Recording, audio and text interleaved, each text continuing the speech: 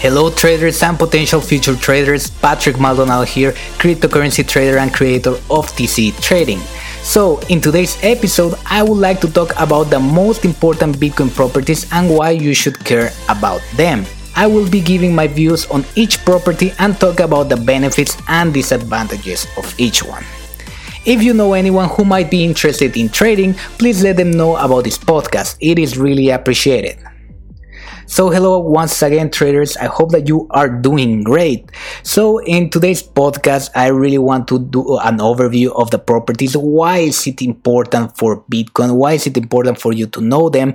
And give kind of my opinion and my views on each one of these properties. Because there's a lot of people, they are mainly called moon boys, which they only think that Bitcoin is perfect and that Bitcoin will go to the moon, will go higher and higher in price, which in essence, in terms of supply and demand, there's a lot of reasons why Bitcoin will go up. You have to be skeptic a little bit, and not in bad terms. You have to be critical as well. So that's why I want to bring a more realistic approach of what to expect with Bitcoin. So the first thing is that Bitcoin is really a financial experiment. There's no other way to call Bitcoin. The reason is because it's completely new. Nothing in the world of finance has been the same as Bitcoin in terms of the supply. I will be talking more about mining later on, but basically the Bitcoin supply is fixed. It's pretty similar to gold in that regard that you can't mine unlimited gold. At one point it's gonna be finished. Well, at least as we know it, because potentially it could be mined in asteroids and so on. So that's gonna be very interesting to see if we can have that technology to actually mine and bring gold from other asteroids and whatever. In terms of the supply, but I'm kind of like deviating from the topic. So in terms of that, there's a good reason why you need to care about Bitcoin in the long term. But some of the most important properties and the ones more worth talking about is, for instance, decentralization. And this is one of the key ones that you will hear. Bitcoin is decentralized, and this means that there's no single institution that controls the Bitcoin network. Again, this has advantages and disadvantages. What I mean by decentralization is that anyone with a computer can potentially mine Bitcoin. Of course, now more than ever, it's more difficult because the infrastructure or the equipment required to mine Bitcoin is getting more and more sophisticated, meaning that the people who have a lot of money and can sell a lump sum to buy all of this equipment, that newest equipment, they are gonna have an advantage in terms of Bitcoin mining. But in terms of decentralization, this is very good news, and the reason is because you don't have to be aware of a government or a certain entity that might want to change things. In terms of government, sometimes you have one government wants to increase taxes, or another one wants to diminish it, or someone wants to do this, and then the other party is gonna do the opposite. You have a lot of frequent battling, and this is not the same in the Bitcoin network. And the reason is because it is an algorithm that anyone can run. Yes, you can run into some things that are called forks, which is where developers have a dispute and they try to separate the project in two. Which again, it's on its own, it's a very interesting topic, worth of another whole episode. But the point is that anyone can move Bitcoin. It doesn't matter where you are in the world. It doesn't matter who you are. As long as you understand how the technology works, you can you can send Bitcoin and so on. It's decentralized, so there's no central authority.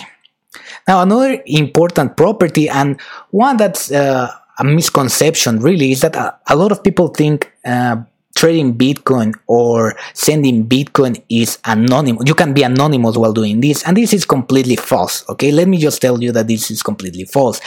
In reality, pseudo-anonymous, meaning that users are identified by their public key. And I have already talked about this before. The public key is basically your wallet. And this is something very important. It's something positive because it means that you don't have to put your name out there, because the network is already transparent, meaning that you can see all the transactions that are happening around the world. Now, if you would put your name, of course, this might breach some security in terms of your private information, because basically everyone would be able to see what you're doing, who are you sending money to, and basically how much money do you even have.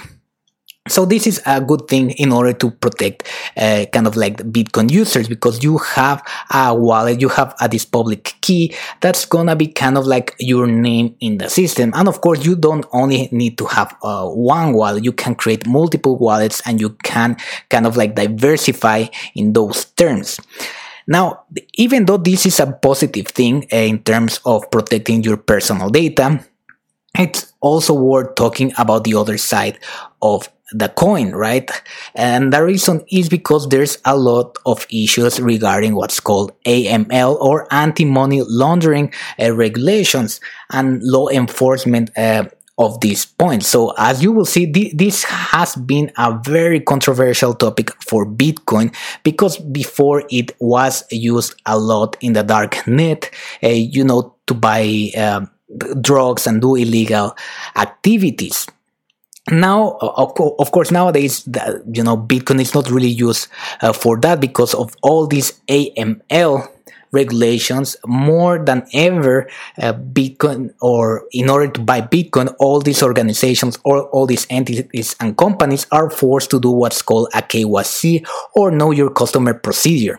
Basically, this procedure only what it does is ask for more information so that they can identify who you are before purchasing Bitcoin. And the reason is because once that you have Bitcoin, you can transfer it to whoever you want. You can do whatever you want with it without restrictions, really, because that's how the network works. It's decentralized, so you can do whatever you want in that case. But it's important to understand that there's a lot of regulations coming, and a lot of regulations are based on some entities, companies, or when you buy crypto for the first time, these companies will know exactly who you are.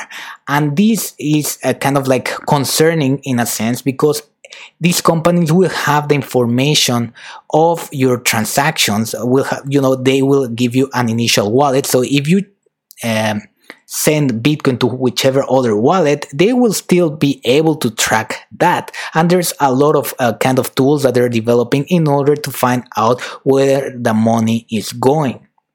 So this is something to keep in mind, because a lot of people think, they can anonymously buy Bitcoin and trade it, but that's not really the case.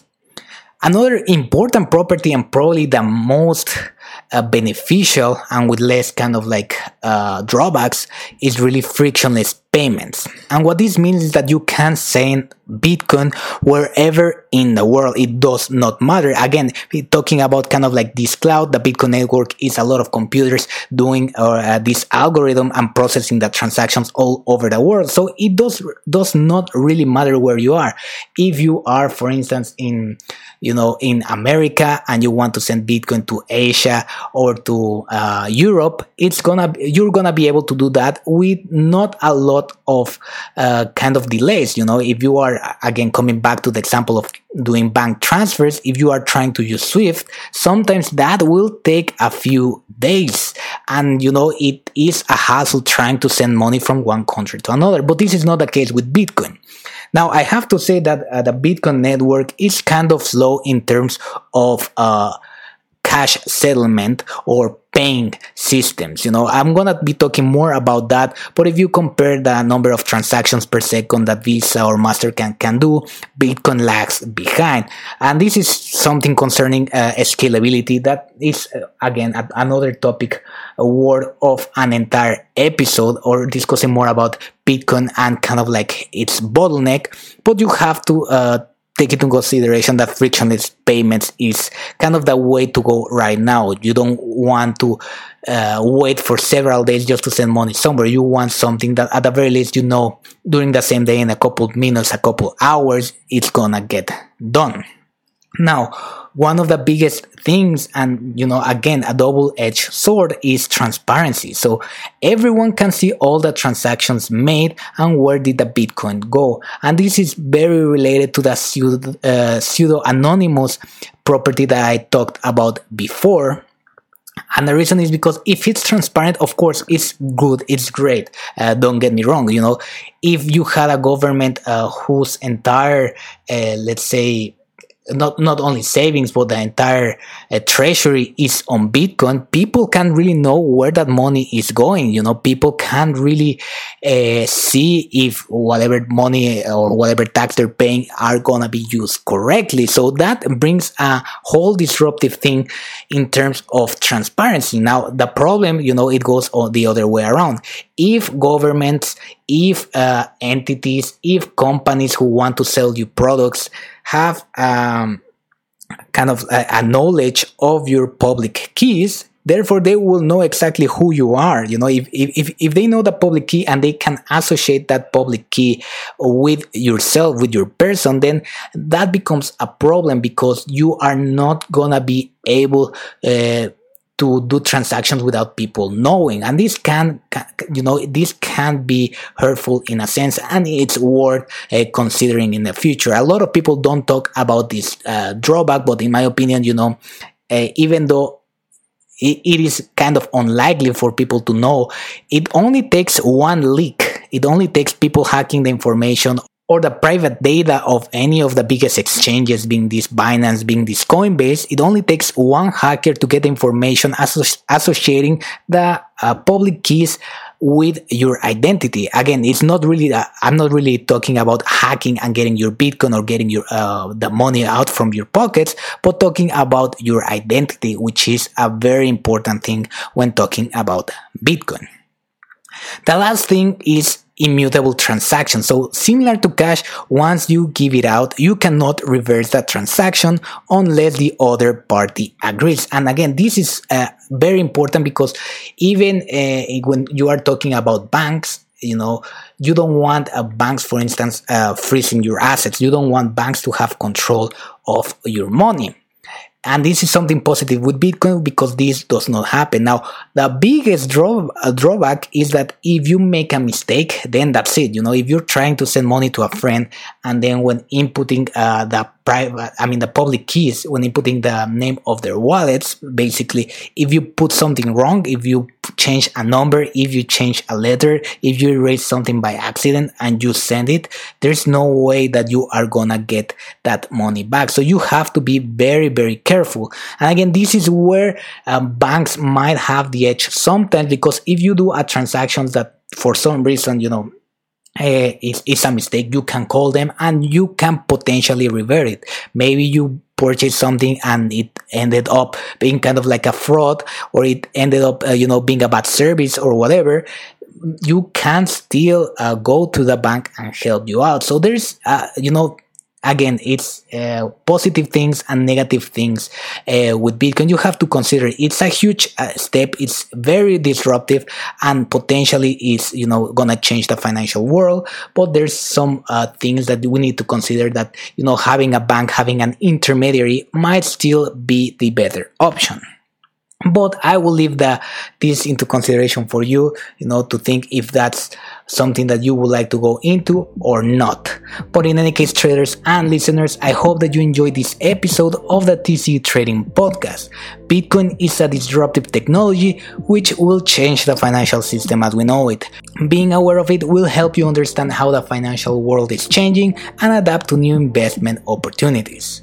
If you would like to start learning how to trade, get a 30% discount with the code TCE Podcast on my AB trading course in Udemy. Thank you very much for listening, and I will see you in the next episode. Take care.